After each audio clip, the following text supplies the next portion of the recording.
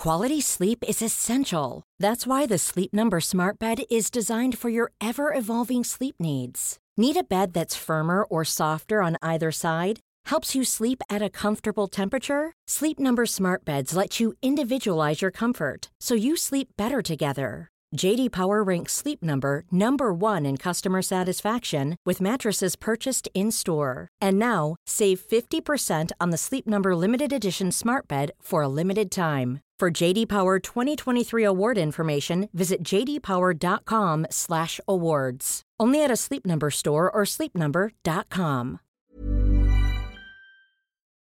Terrible gibberish. Splintered memories looming up out of the time fog. Just press play. Welcome to the seat backstage, Donald Trump.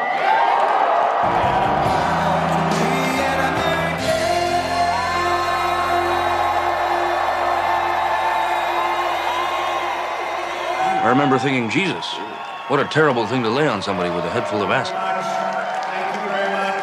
I knew I was fucked. And I'm in the White House and I was lonely.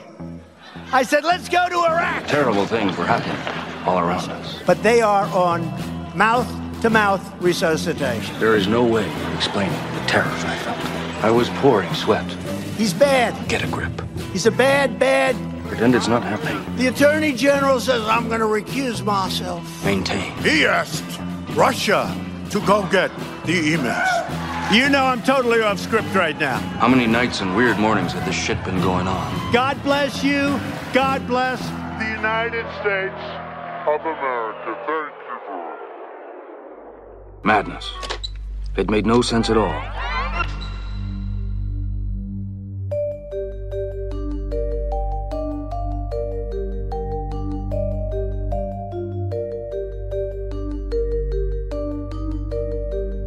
This is Intercepted.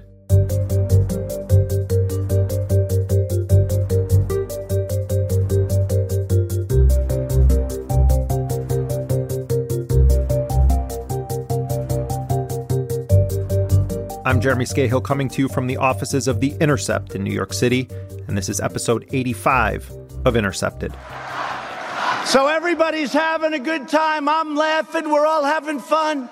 And then that fake CNN and others say, He asked Russia to go get the emails. horrible. For more than 2 years, many major U.S. media outlets have been prioritizing one story above all others. It's the same story that has also consumed massive amounts of congressional resources and time and has consistently been a central issue pushed by leading Democrats in Congress. I am, of course, talking about the investigations into whether Donald Trump, his campaign, his family members, his staffers, associates, conspired with the Russian government to influence the 2016 election. And once again this week, news outlets are reporting that the investigation of special counsel Robert Mueller is wrapping up. Maybe it is, maybe it isn't, but it does have to end at some point. Now, what we've seen happen, particularly since the Democrats retook the House of Representatives and have assumed control of the committees responsible for the congressional side of this investigation, is that the focus has shifted. You don't hear as many sweeping declarations about Trump being compromised by Vladimir Putin. You don't hear the breathless predictions that Robert Mueller might frog march Trump out of the White House for treason. Instead, the goalposts have been slowly but surely widened about why this investigation matters. And many Democrats are clearly preparing for a scenario in which the Mueller report does not support the overarching allegation that Trump engaged in a criminal conspiracy with Vladimir Putin and the Russian government regarding the 2016 election. On Sunday, Representative Jerry Nadler, he's the chair of the House Judiciary Committee, spoke to George Stephanopoulos on ABC. How about if Robert Mueller comes back and says definitively, we find no collusion by President Trump? Is that a conclusion you'll accept? Well, we'd want to see the evidence behind that and see the validity of that, and we could agree or disagree. But this investigation goes far beyond collusion. We've seen all the democratic norms that we depend on for democratic government attacked by the administration. We've seen attacks on the freedom of the press, the press called the enemy of the people. We've seen attacks on the Department of Justice, attacks on the FBI, attacks on judges. All of these are very corrosive to liberty and to the proper functioning of government and to our constitutional system. All of this has to be looked at. Now, Jerry Nadler is right about Trump here. All of that is very disturbing, and it should be investigated. But that's not a convincing answer to the question that Nadler was asked. What would it mean if Mueller does conclude that there was not criminal activity or even quote-unquote collusion regarding Russia and the election on the part of Trump or his surrogates? Over on CBS, the chair of the House Intelligence Committee, Democrat Adam Schiff, was asked to point to the strongest evidence of such collusion. Well, I think there is direct evidence in the emails from the Russians through their intermediary offering dirt on Hillary Clinton as part of what is described in writing as the Russian government effort to help elect Donald Trump. They offer that dirt. There is an acceptance of that offer in writing from the president's son, Don Jr., and there's overt acts in furtherance of that. That is the meeting at Trump Tower and all the lies to cover up that meeting at Trump Tower, and apparently lies that the president participated in. The chair of the House Intelligence Committee is asking us to believe that this still unproven direct link between WikiLeaks and the Russian government is Exhibit 1.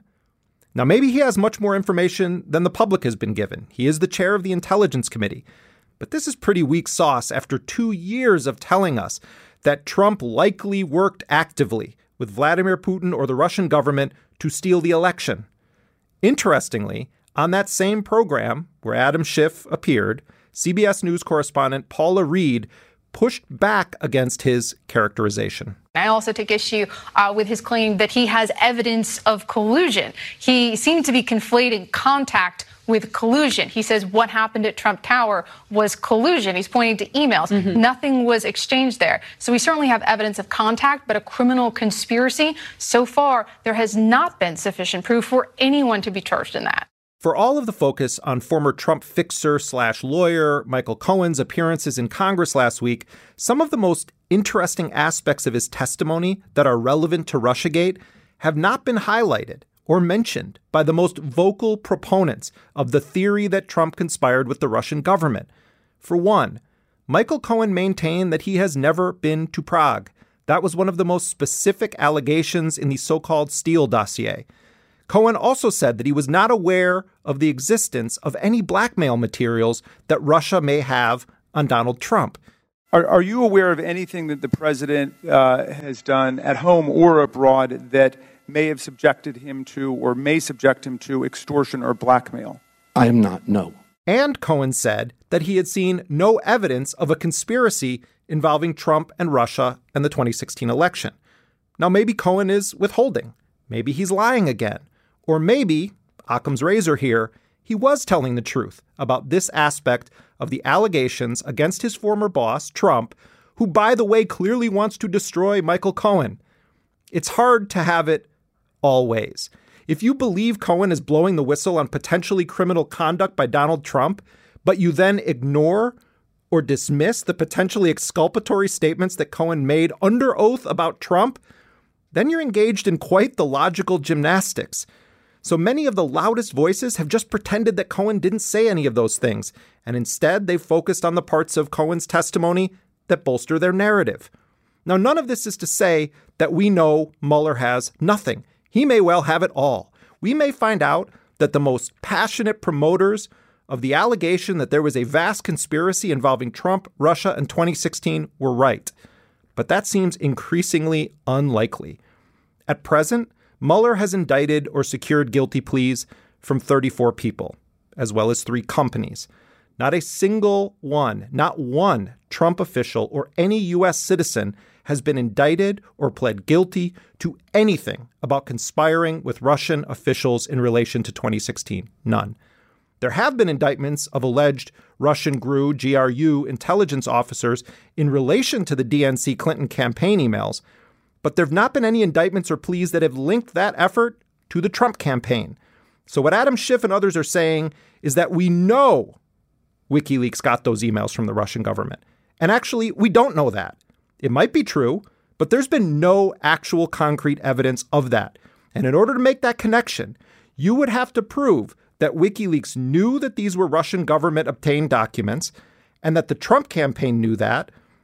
That's what this Roger Stone indictment is all about. But that is far from a slam dunk case. Here's what Julian Assange said when I interviewed him back in April of 2017. There's no allegation, even from U.S. intelligence, even from Democratic-aligned members of the intelligence services, that WikiLeaks dealt with the Russians, conspired with the Russians, et cetera, et cetera.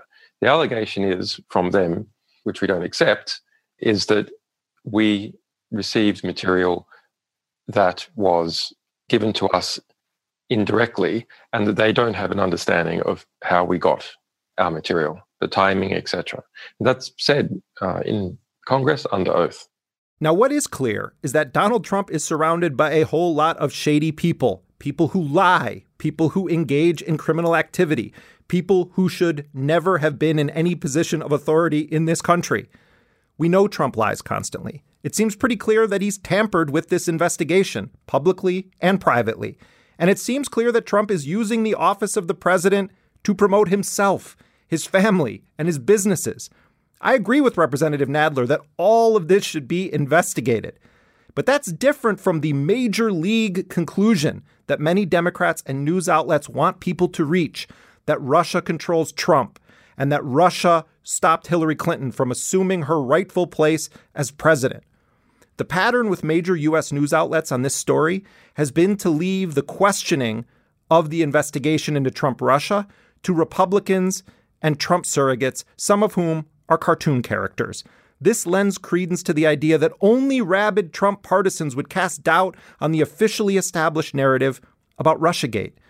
But it also undermines our relationship with the truth and with facts.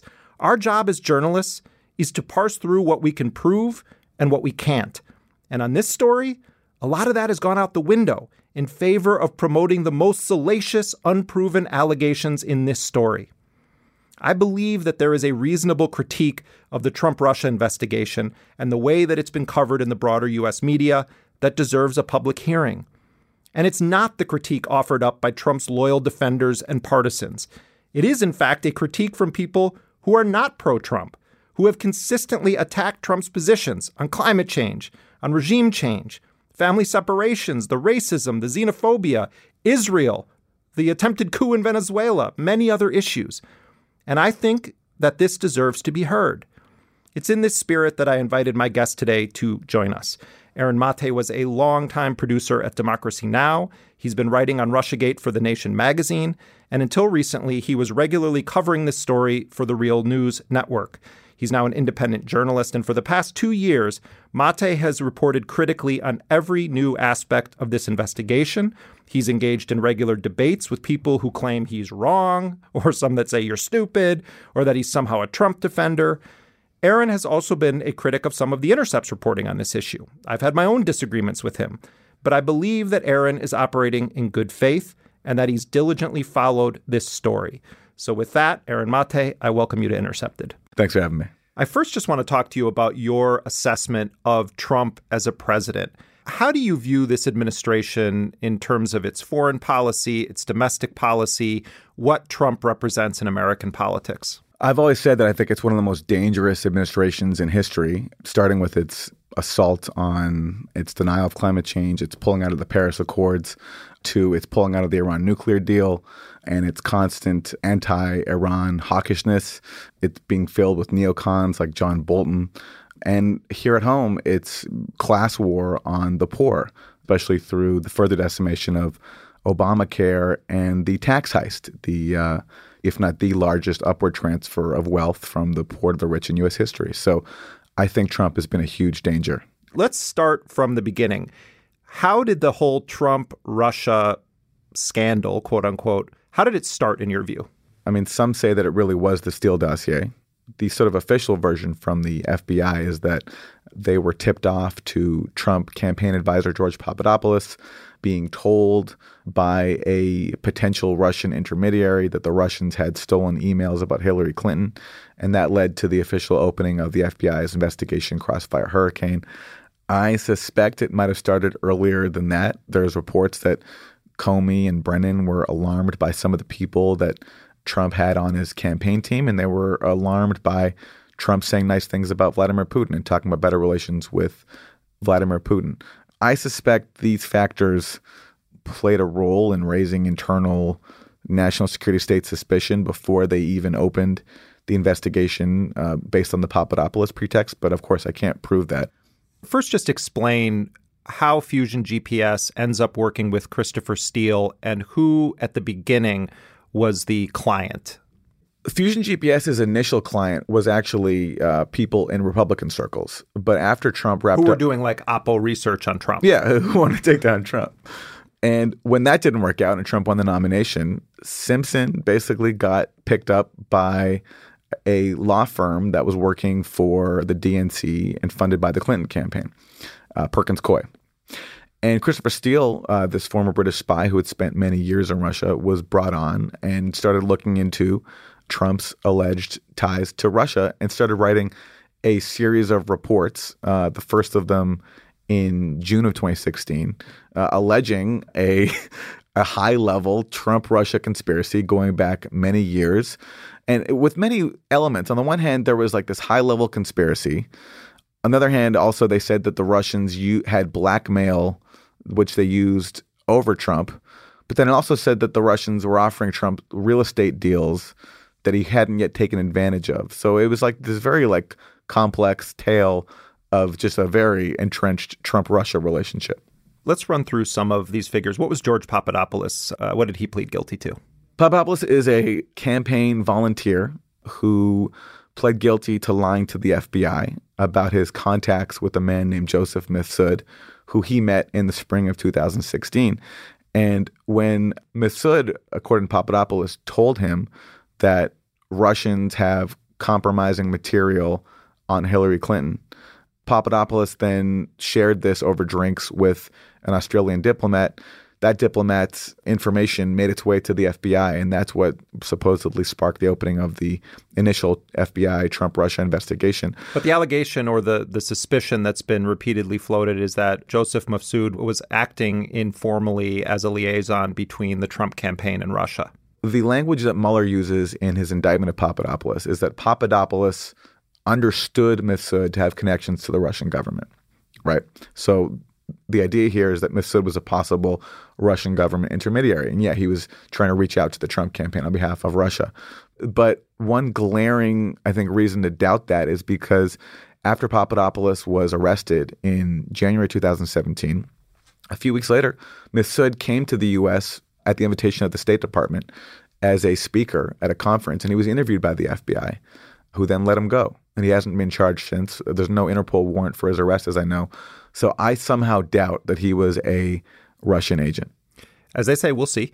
Paul Manafort, perhaps next to Michael Flynn, the biggest enchilada in terms of power within the Trump campaign that's been indicted. What was Manafort indicted for? Manafort was indicted for crimes that both judges in his case acknowledge have nothing to do with Mueller's mandate. They have to do with his work in Ukraine dating back to 2005. And they're mostly basically what Mueller calls garden variety and esoteric financial crimes and lobbying crimes, because Manafort was lobbying for the Ukrainian government and he was not reporting his taxes properly, and he was fudging applications for bank loans, which is, plenty of evidence he carried out criminal activity, but none of it showing anything to do with the Trump-Russia conspiracy. Let's talk about General Michael Flynn and what happened with him. Of course, what I've been saying about Michael Flynn for a long time is like everyone is missing the narrative here. Michael Flynn was the intelligence chief for JSOC, was running assassination operations, was a disastrous character at the Defense Intelligence Agency when he was the head there. But he signs on really early to Trump's campaign. We do not need a reckless president who believes she is above the law. Clearly, Michael Flynn, for all of his work in intelligence, is not that intelligent when it comes to this stuff, because he's on an open phone line with Sergei Kislyak, the then Russian ambassador to the United States. What do we know about what they discussed in those calls? The first topic that they discussed, if the reporting is correct, was Flynn trying to lobby Kislyak to undermine the outgoing administration at the United Nations because Obama was going to let pass at the Security Council a measure criticizing Israeli settlement activity. Obama's position was that the U.S. would abstain in that vote. And what Flynn was doing, reportedly, was trying to get Russia to join in an effort to defeat that resolution. Yeah, because Obama was going to abstain, or Trump needed someone to veto it because Israeli Prime Minister Benjamin Netanyahu had personally asked the campaign, and I believe Sheldon Adelson had as well. So this is very important to them. This is actually their first order of business with the Russians. There is collusion going on, and it does involve Russia, but it's the Trump campaign colluding with Israel in an effort to kill a measure that would have condemned Israel that Obama wanted to abstain on. And they were trying to get Russia to come around to the Israeli position. Exactly right. Yeah. Exactly right. What was Flynn indicted for? Well, so Flynn then shortly after also spoke to Kislyak about retaliating to new punitive measures taken by Obama in response to Obama accusing Russia of being behind the hacking of DNC emails. So Flynn, according to the accounts, called Kislyak and asked him not to retaliate or not to escalate the situation after Obama, kicked out diplomats and imposed new sanctions. And I believe Flynn suggested that after we come into office, things are going to change. But hold on a second here. That doesn't strike you as super shady that Flynn is having these discussions saying, don't worry, we're going to undermine what the current president of the United States is doing. And we're going to – why offer to help Moscow in that way? The Israel thing seems shady to me. Oh, no, Aaron, we're 100% on the same team. But the Russia part, I'll be honest, the Russia part doesn't. Why? No, this is why I wanted to talk to you. Why? Yeah. Why? To me, it seems really first of all, shady. Putting aside the shady question for a second, I'll just say, first of all, it's not unprecedented. I mean, we know that Kissinger and Nixon helped destroy a peace deal in Vietnam. We know that Reagan was doing some shady stuff with the Iran, so this stuff has happened. Yeah, it doesn't make it right. I agree with you. We've made all those points, but I'm asking you directly about this. Why on earth do you say that's not shady? Because if you're the Trump campaign and you see an effort already by the Democratic, from your point of view, the Democratic establishment is already blaming Russia for the fact that they lost. They're pinning Trump's victory not on Trump winning votes, but on Russia doing it. And so I think the Trump campaign took this move by Obama as a dig against them. Trump had campaigned on better relations with Russia. Wouldn't it be a wonderful thing, frankly, if we actually got along with Russia? Wouldn't it be great if we actually got along with Russia? Wouldn't it be nice if we actually got along with Russia? Wouldn't that be good? This was something that threatened to impede that. And so what Flynn asked for, I don't think is that radical. He just said, however you respond, don't escalate the situation, which is the kind of diplomacy and the kind of exchanges that go on constantly. I mean, this is a very risky thing to do. It must have been really important to them. And that's what I'm getting at here. Like, what is the actual motive? Because I don't buy the idea that Trump is a dove who just wants us to make peace with Russia. I mean, this guy's entire career just reeks of corruption and backroom deals and shady shit. And I'm just like, why would they take that risk to do that? I don't think there's anything illegal about saying I'm not asking about illegal. I'm saying, what do you think politically is their motive? They want peace with Russia? If you're about to come into office, the outgoing administration is taking what you perceive as a shot at you by sanctioning Russia and sort of pinning the blame on Russia for Trump's election. And they're doing something that's escalatory. You're just saying to them, whatever you do, don't escalate the situation. Don't respond with more sanctions because, we're about to come in anyway. And that part to me is just it's not unprecedented. I mean, when Obama... I know it's not unprecedented. I agree with you 100% on that. Trump seems to be entirely motivated by preservation of himself and promotion of himself. So I'm trying to get from you, knowing that you follow international relations closely, what the possible motive would have been other than Trump just wanted it to be done for whatever reasons were floating through his head. I don't buy that it's about him wanting peace with Russia. I think that we don't know why Trump would have directed that. How do we know about those calls? We know about those calls because they were wiretapped.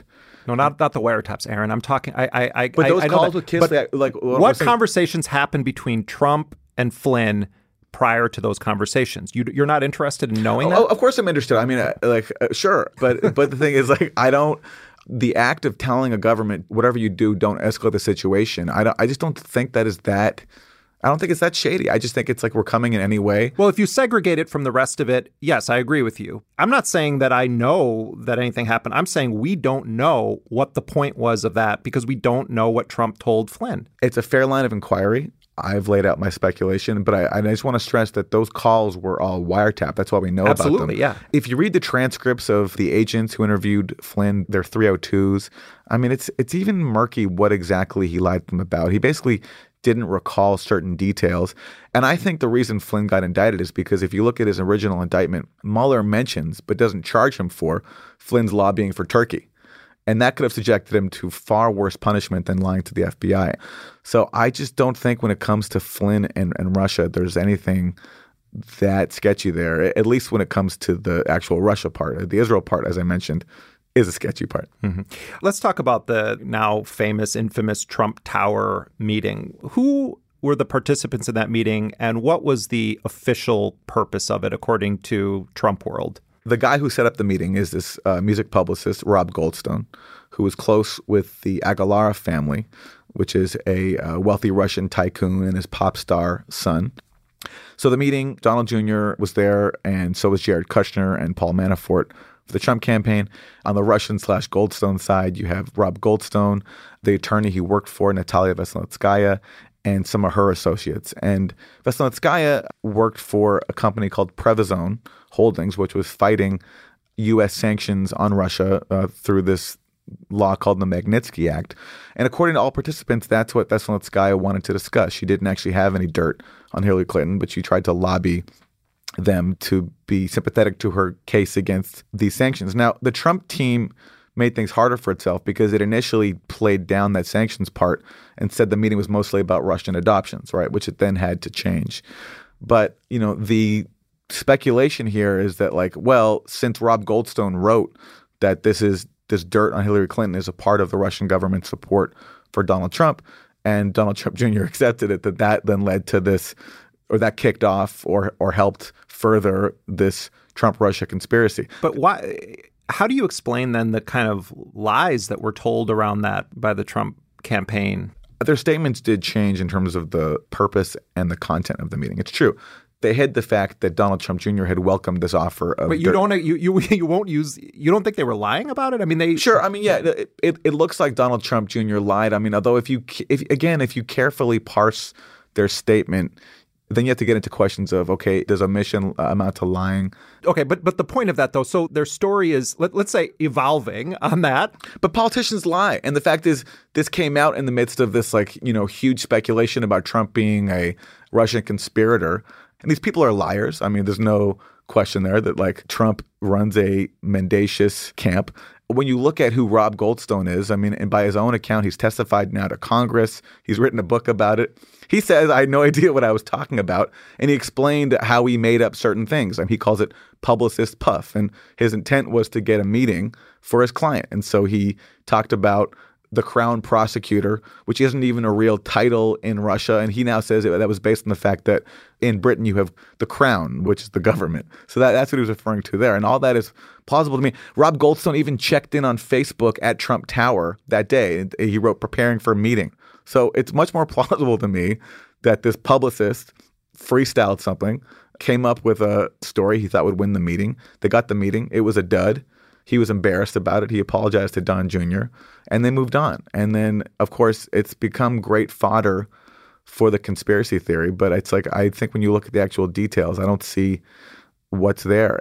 There are 12 Russian GRU agents that were indicted on charges relating to probing U.S. electoral systems, but also to hacking of DNC communications.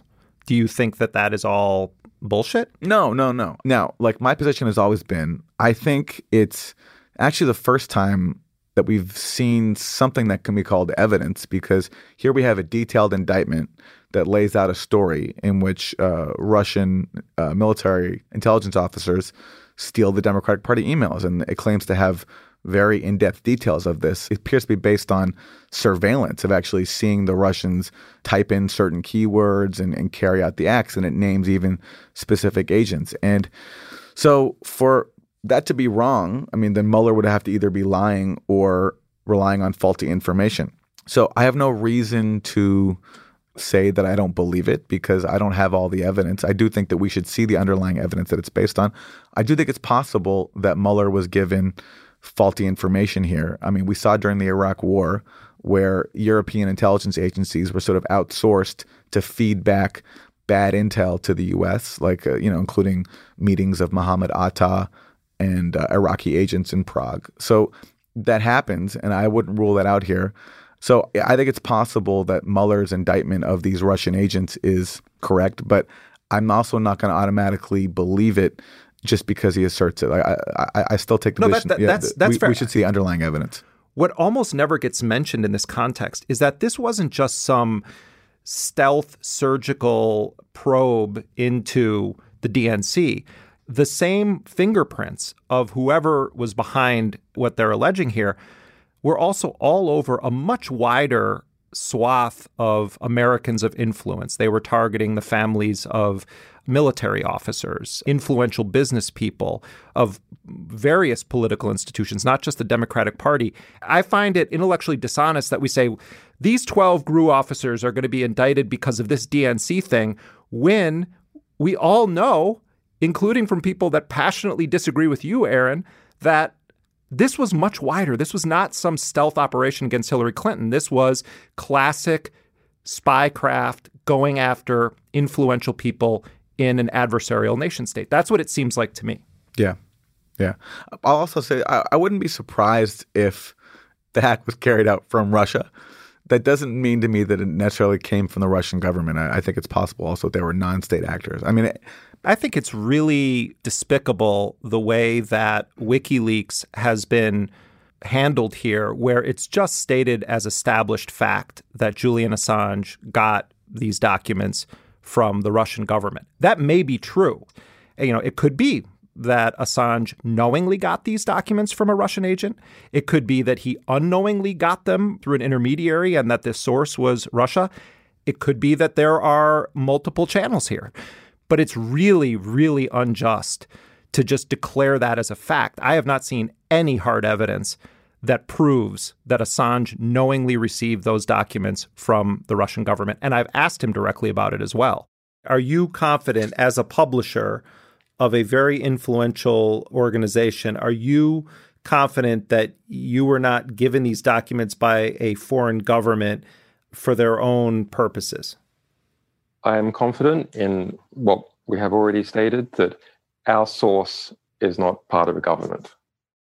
What is their best case that WikiLeaks received these from the Russian government? Assange himself denies receiving this from Russia, but he also, I believe once when he was asked whether he would not accept documents from a state actor, I believe he wouldn't rule it out. I think the WikiLeaks aspect, it's been used as part of the broader efforts to discredit it. It's also the Trump people are much more aggressive toward Assange. The Obama people basically decided by the end, we're not going to go after Julian Assange. What we're told is that WikiLeaks colluded with the Trump campaign to try to damage Hillary Clinton, and we're giving them advanced knowledge, which they still have not proven that was the case. And then at the same time, you have Mike Pompeo, who was Trump's original CIA director, declaring them essentially a non-state hostile intelligence entity. It's time to call out WikiLeaks for what it really is. A non-state hostile intelligence service often abetted by state actors like Russia. And potentially indicting and seeking the extradition of Julian Assange. That's right. But take that a step further. Let's say they get Assange. Let's say they put him in a U.S. courtroom. If Trump actually colluded with Assange and WikiLeaks, you don't think that's going to come out? But what's crazy here is seeing Democrats, as you say, go along with it and co-signing now these attacks on WikiLeaks, accusing it of being a wing of Russian intelligence. And it's a part of this sort of like McCarthyite mania that Russiagate has unfortunately engendered. Now looking back over these last 2+ years, what is your thesis about this moment and this line of inquiry against Trump? I think we have Russiagate because we have a convergence of privileged interests. We have the failed Democratic elites who lost to a reality TV show host. Everybody thought that they would win, including me. And they didn't know what to do. And instead of meaningful self-reflection, and this is a point that Glenn Greenwald has made tirelessly, they decided on this conspiracy theory and this strategy of blaming Russia and prioritizing that above all else, above actually becoming an actual real resistance, a real opposition party that presents meaningful policy challenges to Trump and actually takes them on. This allows them not just to avoid blame for their own failures, but it also helps them sustain their privileged position. Because if Democrats and also their media partisans were to really present an actual challenge to Trump, they'd be presenting alternatives that take on the power systems in this country that Trump and his camp represent. That dovetails with elements of the national security state who I think loathed Trump's calls for better ties with Russia, whatever motivated them. And I do think that Trump was motivated by just wanting to build his brand in everywhere he could. But they loathed Trump's call because the Cold War is profitable for them. The Cold War justifies huge weapons contracts. It justifies, sweeping surveillance capabilities. It keeps the U.S. on this permanent war footing when you have this external enemy. And that's why everything from like Russian social media posts to Russian emails have been turned into this like new version of Pearl Harbor. We often hear comparisons of the email hacking and social media posts to 9/11 and Pearl Harbor. Imagine if FDR had denied that the Japanese attacked us at Pearl Harbor and didn't react. That's the equivalent. Well, it's a bit of a different thing. I mean, no, it's not. They didn't kill anyone. And that also converges with media interests that it's been great for ratings to turn this saga, this Trump presidency, into a Tom Clancy thriller. And again, that's a case where if you talk about Russia, it's a great way for media, prominent media voices to pose as being, cantankerous searchers for the truth and opponents of this possibly compromised president, while avoiding people who have real power in this country, including powerful corporate interests that control the media. And then for the broader public, I think part of the reason why it's caught on is because, well, A, it's been fed down our throats. All we've heard about for 2+ years is Russia. But also it offers a sort of comforting appeal. I mean, for many people, Trump's victory was traumatizing and shocking. And so if we're presented with this narrative that the reason is not because of our own society, our own government, but because of Russia, then all we have to do is put our faith in Robert Mueller and he'll make all our problems go away. So it's been comforting, but I think it's been extremely dangerous because, again, it's taken our eye off of resisting Trump's actual policies, his actual damage to the country. It's promoted this weird McCarthyite atmosphere where people who criticize the U.S. government or question U.S. foreign policy are deemed to be Russian dupes and useful idiots. It's turned our resistance into basically a giant conspiracy theory form where we're constantly searching for developments that can substantiate this underlying belief that Trump and Russia are in cahoots. And I think with Mueller's pending report, we're in for a disappointment. But on the plus side, that will be a good opportunity for us to move on and to become a real opposition and a real resistance. Aaron Mate, thanks very much for joining us here on Intercepted. Thanks for having me. Aaron Mate is an independent journalist. He was formerly at the Real News Network and Democracy Now! He currently writes for The Nation magazine, and you can find him on Twitter at Aaron Mate.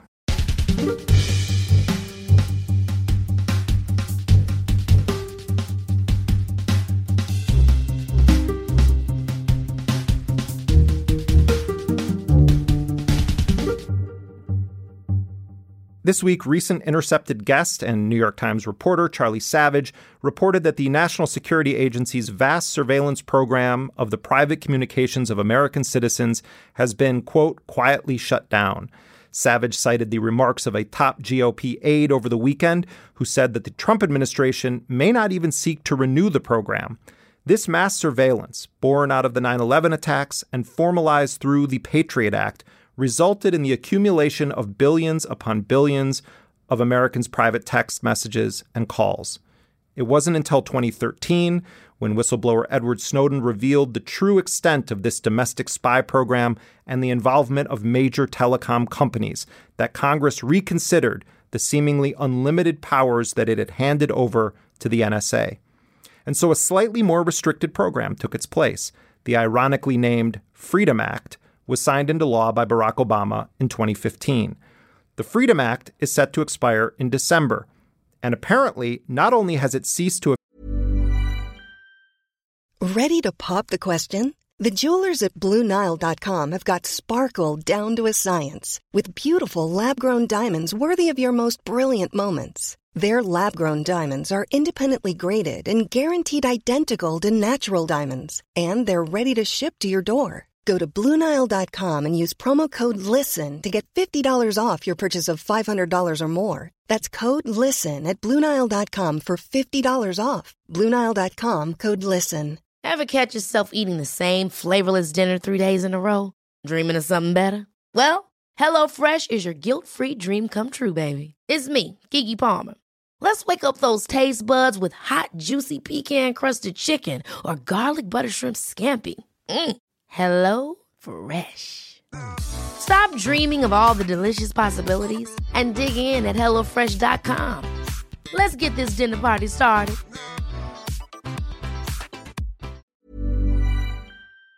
Officially operate in recent months, but Congress at present has no known plans to renew it. That's according to comments made by Luke Murray, the House Minority Leader's National Security Advisor. He spoke over the weekend on the podcast Lawfare. Maybe must pass, may actually not be must pass. Section 215 of USA Freedom Act, where you have this bulk collection of basically metadata on telephone conversations, not the actual content of the conversations, but we're talking about length of call, time of call, who's calling.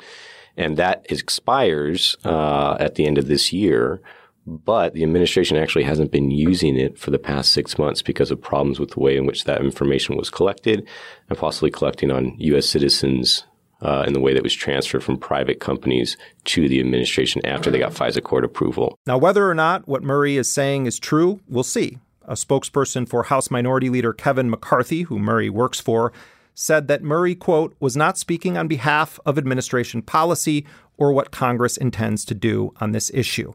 But what we know is true is that there is absolutely no proof that this surreptitious records collection ever prevented a terrorist attack. Edward Snowden's revelations brought incredible detail and specificity to what we've long known, that governments lie all the time with impunity, and Snowden brought the receipts. As the NSA expanded its invasion of the privacy of American citizens, there has been a parallel type of digital surveillance that has now become all-encompassing in our society and all across the world. And it's one that occurs for the most part with our consent, or because our perceived need to use Google and Facebook and Twitter outweighs privacy concerns. That is surveillance capitalism. The apps we use, the websites we visit, the social media sites we log on to, they all monitor our behavior, our most private communications, in a campaign aimed at understanding and manipulating our actual selves, our motivations, and our propensity to consume and spend money through the context of the data we produce. And for the average citizen of the world, these companies pose a far greater danger to them than any government intelligence agency ever will, and many of us willfully engage in it. The author and Harvard Business School professor Shoshana Zuboff has written a new book exploring this phenomenon. It's called The Age of Surveillance Capitalism: The Fight for a Human Future at the New Frontier of Power. There have to be ads either way because we have to make money. I mean, we have 400 employees, and we have to support all that and make a profit. In our era, in our time, these titanic struggles of capital are not just bearing down on the economic domain. They bear down fully on society, on the social domain, on our bodies, on our everyday lives, in our homes, in our cars, on our streets, in our cities. They are part of the fabric of our everyday life, out of the economic domain into the social domain, bearing down on our very bodies and our lives. They call us users. What does that even mean? In our world, the speed and tempo of modern living are increasing at an ever-accelerating rate. Without organization, without system, the result would be chaos. Our control over a bewildering environment has been facilitated by new techniques of handling vast amounts of data at incredible speeds.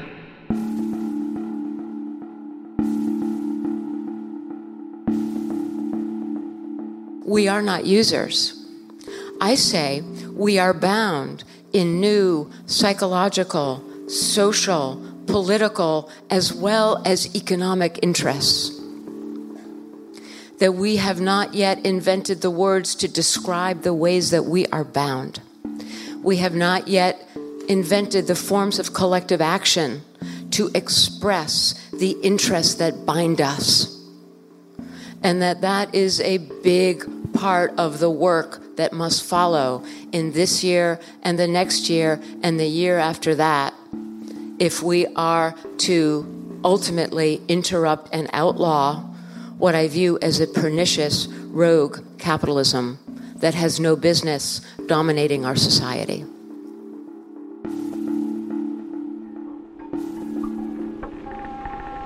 It is the fast, reliable, and tireless performance of a variety of arithmetic and logical operations that gives the computer its great utility and power.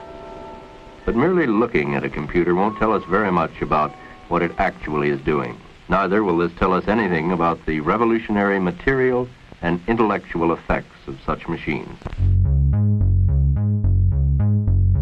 What is surveillance capitalism? Throughout capitalism, as historians have observed, capitalism claims things that live outside the market dynamic, and it brings them into the market dynamic so that they can become commodities to be sold and purchased. Industrial capitalism claimed nature for the market dynamic, that it could be reborn as real estate, as land, to be sold, to be purchased. It claimed work for the market dynamic, that it could be reclaimed as labor to be sold and purchased. Surveillance capitalism follows in this pathway, but with a dark and strange twist. Surveillance capitalism went in search of the last virgin wood. And what it found was private human experience. And what it does is to unilaterally claim private human experience for the market dynamic, that it can be reborn as behavioral data. In the logic of surveillance capitalism, these behavioral data are sent into its production processes, elaborate supply chains that capture these behavioral data from every aspect of our lives and activities, channel these data into new production processes that are called what? Artificial intelligence, machine intelligence, all of that.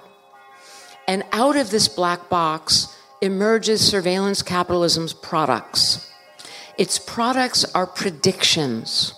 They are predictions of our behavior, predictions of what we will do now, soon, and later. Turns out many, many businesses have an interest in this knowledge. And these new businesses form a new kind of marketplace that trades exclusively in these predictions. We thought that they were free, that their products and services were free for us. But all the time that we're thinking that they're free, they're thinking that we're free.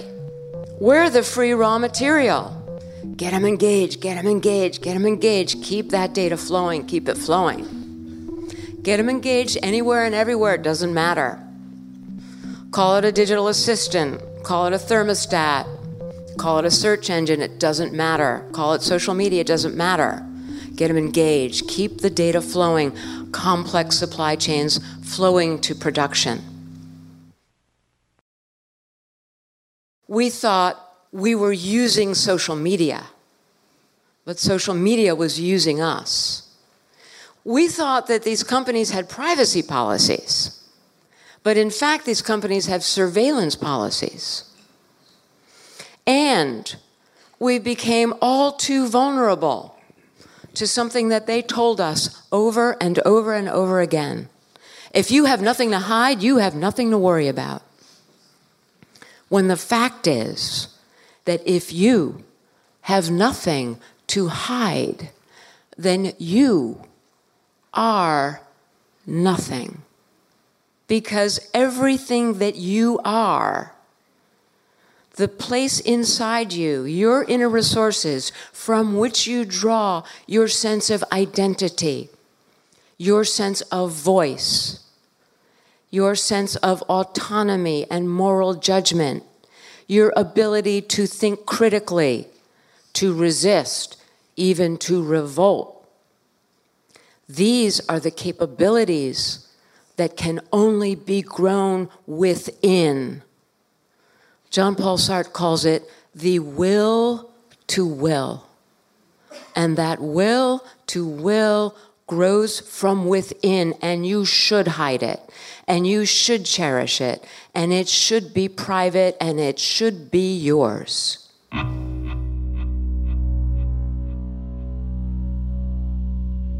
It's not that there are all bad people in these companies.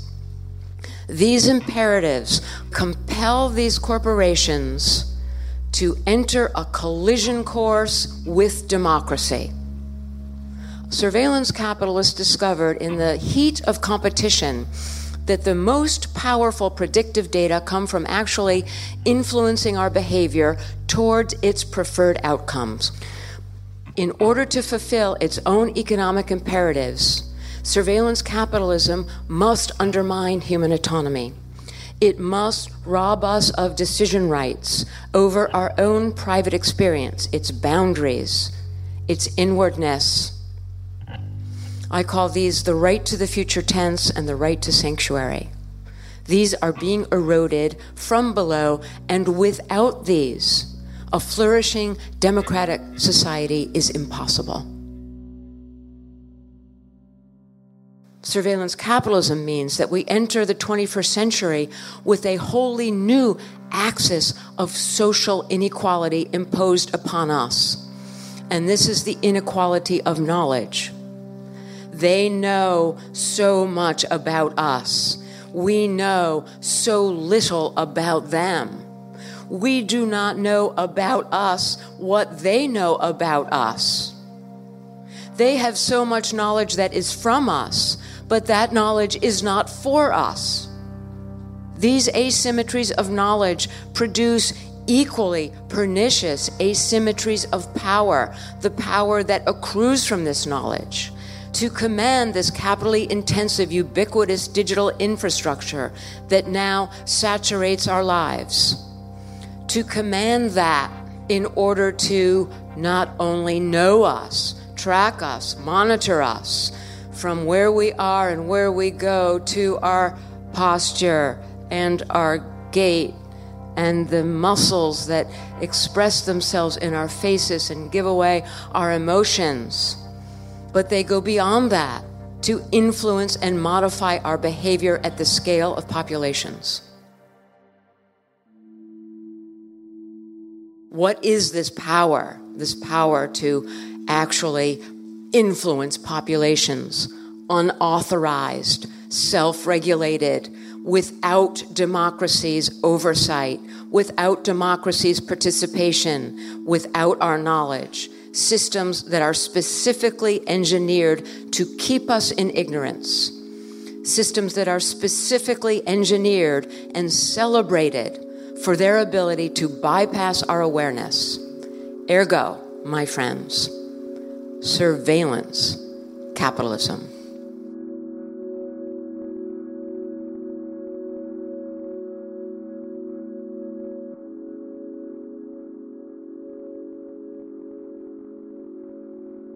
Shoshana Zuboff is the author of The Age of Surveillance Capitalism, The Fight for a Human Future at the New Frontier of Power. Zuboff is the Charles Edward Wilson Professor Emerita at Harvard Business School and the author of In the Age of the Smart Machine, The Future of Work and Power. She spoke to my colleague Naomi Klein, senior correspondent at The Intercept, and the inaugural Gloria Steinem Endowed Chair of Media, Culture, and Feminist Studies at Rutgers University.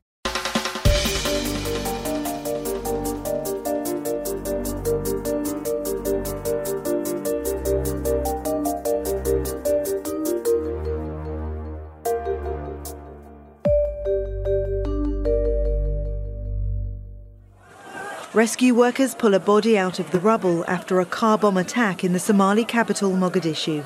The explosives were planted near a shopping centre in a busy market. Last Thursday, the al-Shabaab militant group in Somalia claimed responsibility for a day-long siege in the Somali capital, Mogadishu. At least 25 people were killed in twin suicide bombings. This siege saw the militants storm through hotels, shops, and restaurants, finally taking over control of an entire building.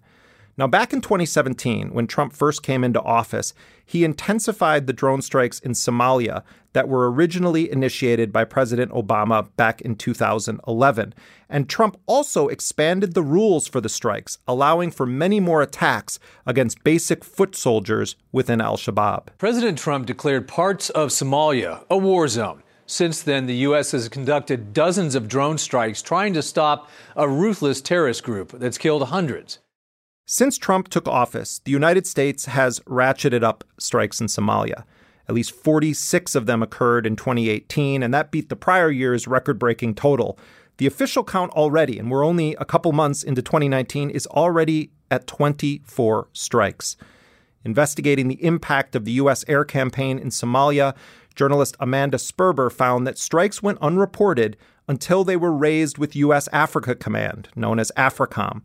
According to Sperber, the Pentagon policy under Trump is that AFRICOM will only confirm certain airstrikes if they are asked about them by reporters or non-governmental organizations. Here is Amanda Sperber explaining her findings on Democracy Now! On Tuesday. I came across strikes that were unaccounted for, both from leaked internal security reports from NGOs that noted a strike happening in a certain place.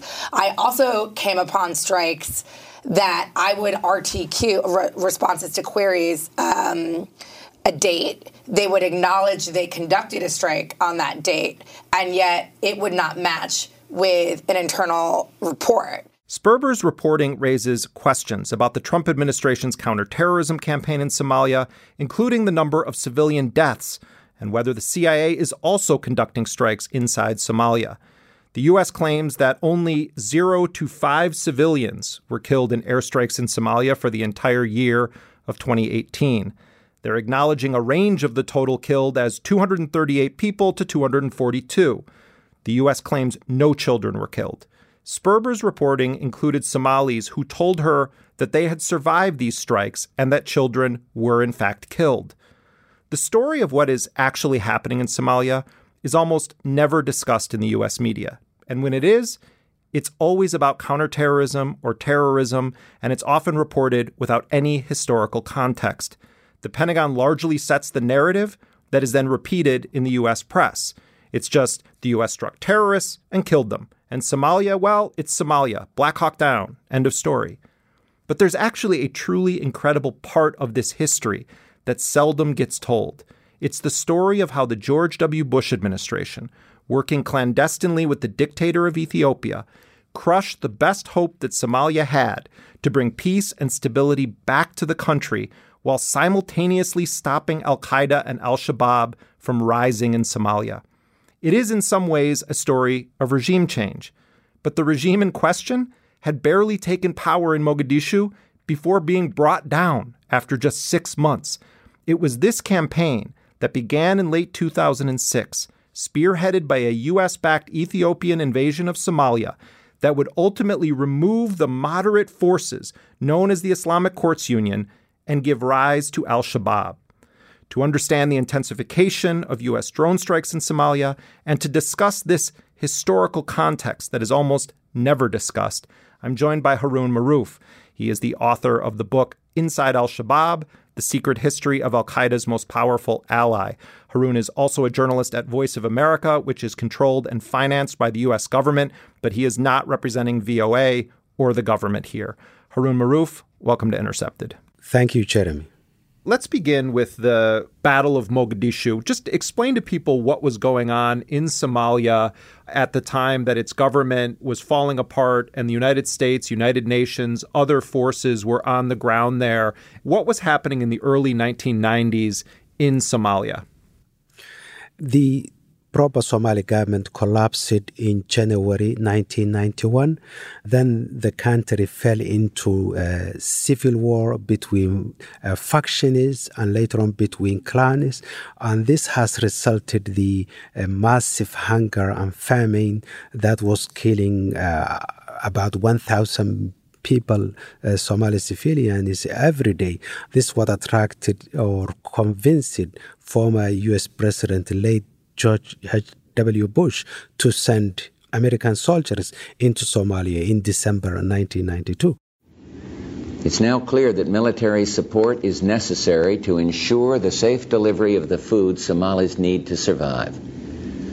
It was this situation which led us to tell the United Nations that the United States would be willing to provide more help to enable relief to be delivered. At that time, the country was divided into different fiefdoms ruled by clan warlords who were impeding the delivery of humanitarian aid into Somalia. And that is what was told the international community, that the United States soldiers were going to Somalia to deliver aid. But Somalia was a lawless country, and what was not known to many people was that Salafist group by the name Al-Ittihad Al-Islam also had military bases in Somalia where they trained militants and armed wings.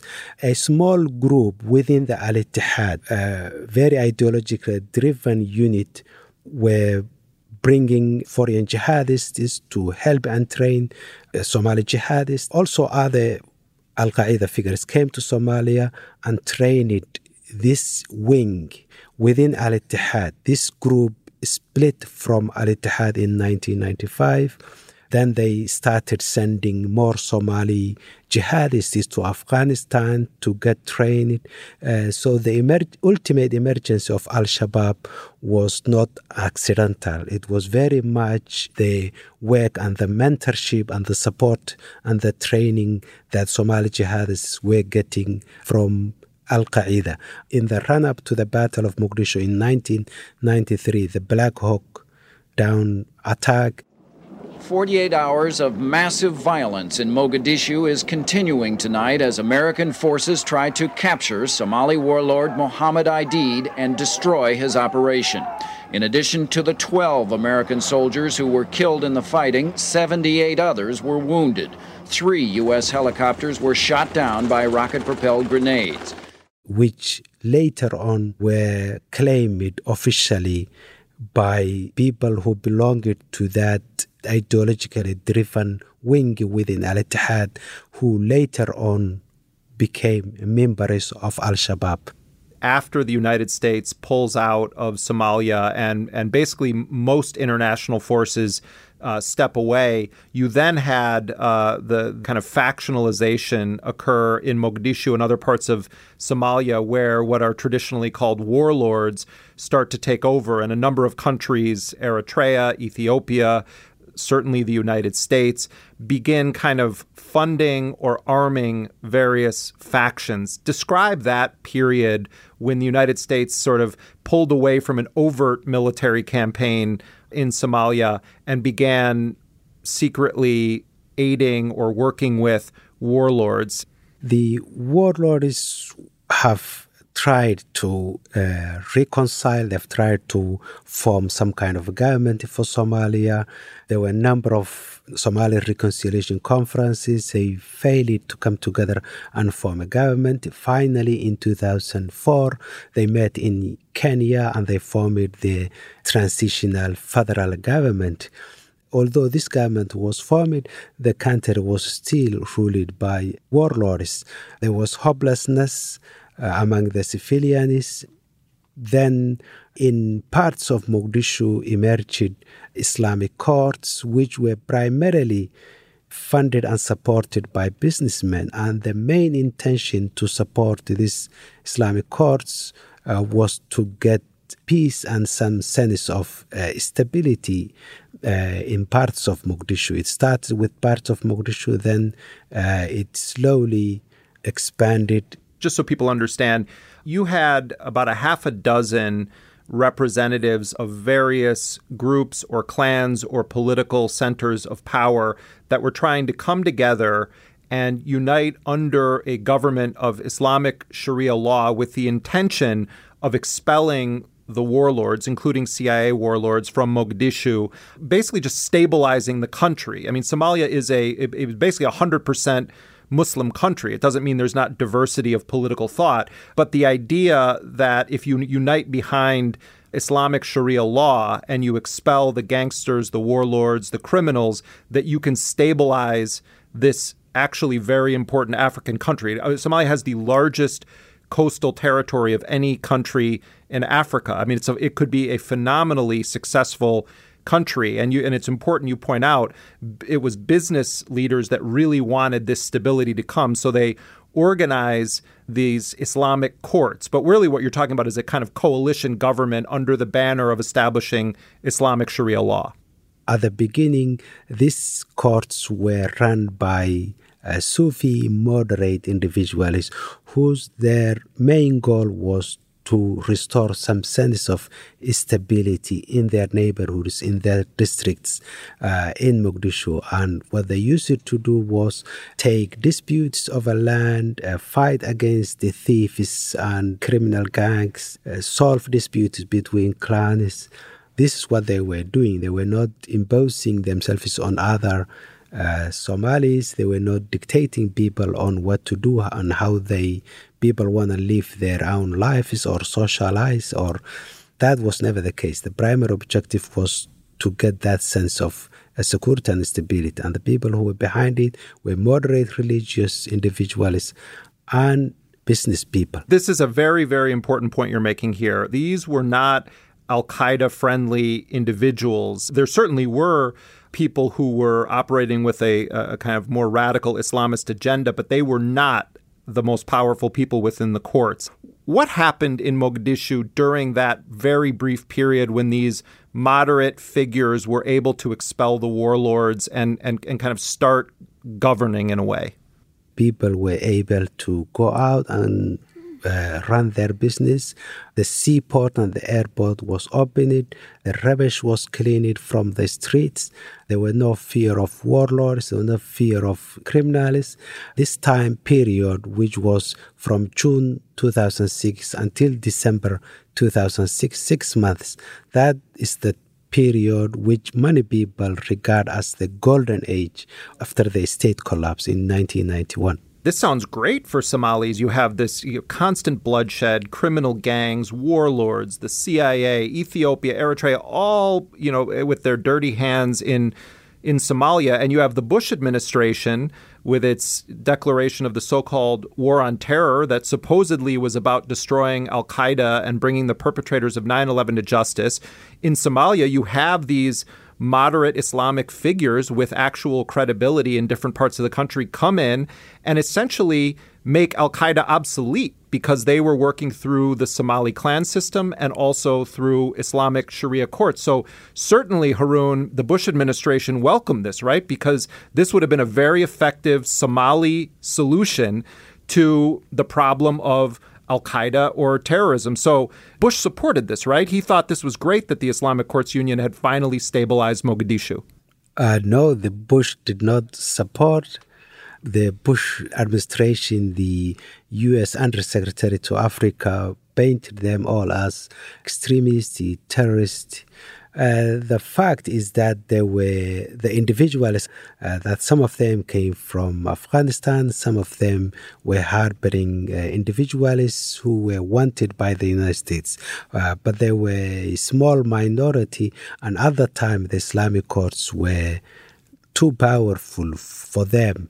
And if they were given an opportunity, or if the international community engaged the Islamic courts leadership against these elements, I don't think the international community would have failed to achieve its targeted through diplomacy and engaging with the leadership of the Islamic courts. And the Islamic courts never rejected engagement from the rest of the international community. Then you had this series of secret meetings between Bush administration officials and the longtime dictator of Ethiopia, Meles Zenawi.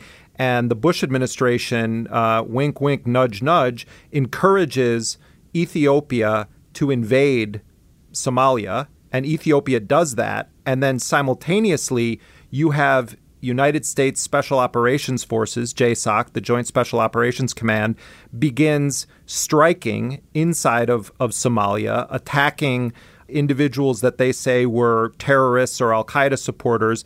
The CIA also engaging in that. They were doing kidnap operations, snatching people and rendering them. They were paying their warlords to go out and kill people post 9/11. But talk about that crucial moment in 2006 when the Bush administration effectively gives the green light to Ethiopia and Meles Zenawi to invade Somalia. What happens? What was said in private and in public might have been conflicting. There might have been conflicting messages by the United States officials because the impression and the statements they were giving to the media was very much dismissive of the Islamic courts. Ethiopia was already sent soldiers into Somalia, so the United States were very much in support of that, to paint the Islamic courts as a terrorist organization, as an entity that's hostile to the federal government of Somalia. But then eventually the individualists within the Islamic courts also they fell into that trap and directly threatened the transitional federal government. Fighting broke out between the Islamic courts and Ethiopia, and then the Islamic courts were defeated. Most Somalis will tell you things were better in 2006. That's when the city enjoyed a brief period of stability under the Islamic Courts Union. But then Ethiopia invaded Somalia, backed by Washington. From there on, the United States was also involved in conducting airstrikes against the Islamic courts. So you have this moderate Islamist movement or groups of movements, the Islamic Courts Union. They are shattered and spread out and destroyed or imprisoned or killed by the Ethiopian forces and at times by the United States. Then Ethiopia effectively, or not effectively, does occupy large sections of Mogadishu and commits widespread human rights abuses, extrajudicial killings, rapes, murders. Talk about that period when the Ethiopians, with the support of the United States, effectively occupy parts of Somalia. That's right. Ethiopia never admitted officially the number of soldiers it sent to Somalia, but there were thousands of soldiers into Mogadishu and in other parts of the country, in Kismayo, in Baidawa. Then there was an emergency of the Muqawama, or the resistance, which was an armed wing of the Islamic courts. That's when Al-Shabaab became very well known to many Somalis, to many in the international community. They were also returned to Mogadishu to mobilize themselves and to attack and fight against the Ethiopians. There were heavy battles between the Muqawama and the Ethiopian soldiers. The allied Somali-Ethiopian forces are using artillery and tanks. The insurgents respond with mortar fire. Caught in the middle are thousands of civilians. And at that time, very interestingly, I was in Mogadishu and I was researcher for a human rights organization. And what we documented was that Mogadishu was destroyed in that period, in 2007, more than any other time in the history of the civil war in Somalia. Wow. There were entire neighborhoods where Ethiopian soldiers marked them as areas or bases for the Muqawama and the other opposing militias, and entirely bombed them using Katyusha rockets, artillery, tank fire. Thousands of people were killed, probably hundreds still missing. That crucial period, 2006 and 2007, you had an actual chance to not only stabilize one of the most volatile, deadly countries in the world, but to actually have a government in power in Mogadishu that would have been able to credibly, with its own people, battle against the ideology of al-Qaeda. And the United States, for its own reasons, one of which is their complete lack of understanding that the word Islamic in Islamic Courts Union does not equal Al-Qaeda, that you had the United States effectively, with its policy and the backing of the Ethiopians, give rise to a group of very militant, violent individuals whose thinking was aligned with Osama bin Laden, put them then at the vanguard of what was a struggle against Ethiopian or foreign occupation. In other words, what I'm saying is that the United States played a central role, and certainly Ethiopia was at the forefront of that, in giving rise to what we now know as Al-Shabaab. That was a big opportunity that was missed by the international community, by the regional governments, by everybody. And we're talking about just before the war or the fighting with Ethiopia. The fact that the international community did not invest or engage or even try to bring the two sides together to find a common ground was an opportunity that was lost.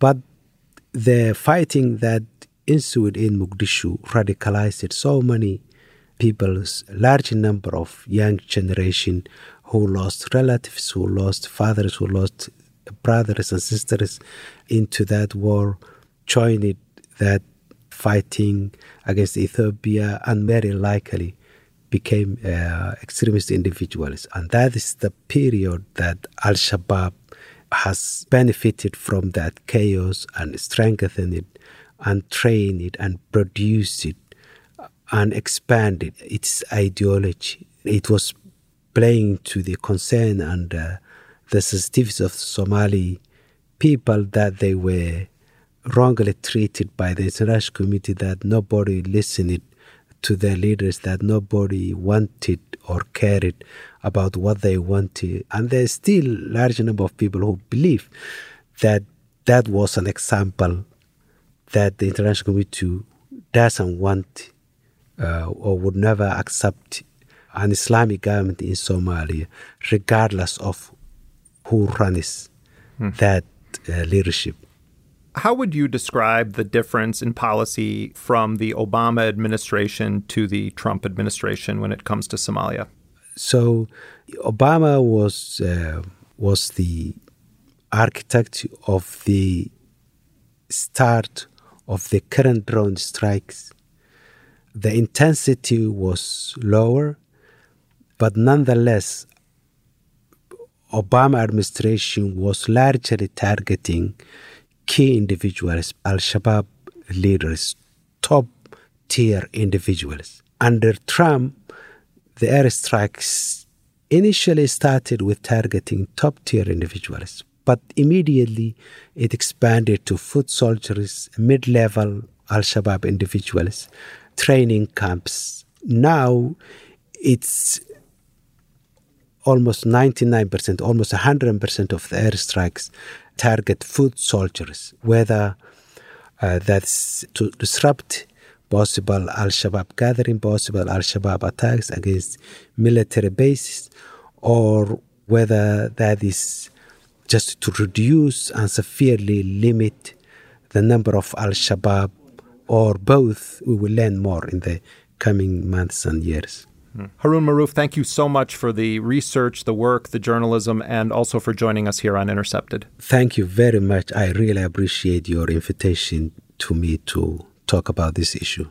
Haroon Marouf is the author of Inside Al-Shabaab, The Secret History of Al-Qaeda's Most Powerful Ally. You can follow him on Twitter at Haroon Marouf. And that does it for this week's show. If you are not yet a sustaining member of Intercepted, you can log on to theintercept.com/join to join the more than 3,000 other people who already are sustaining members of this show. Intercepted is a production of First Look Media and The Intercept. You can find us on Twitter at Intercepted. Our producer is Jack Tizzadoro, and our executive producer is Lital Malad. Laura Flynn is associate producer. Elise Swain is our assistant producer and graphic designer. Rick Kwan mixed the show. Transcription is done by Nuria Marquez Martinez. Our music, as always, was composed by DJ Spooky. Until next week, I'm Jeremy Scahill.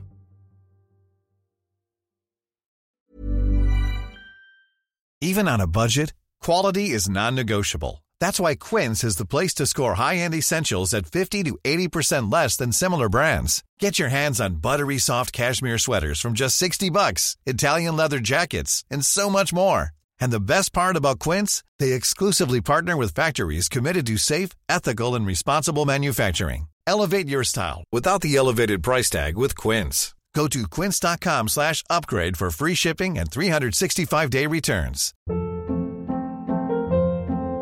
Hold up. What was that? Boring. No flavor. That was as bad as those leftovers you ate all week. Keke Palmer here, and it's time to say hello to something fresh and guilt-free. Hello Fresh. Jazz up dinner with pecan-crusted chicken or garlic butter shrimp scampi. Now that's music to my mouth. Hello Fresh. Let's get this dinner party started. Discover all the delicious possibilities at HelloFresh.com.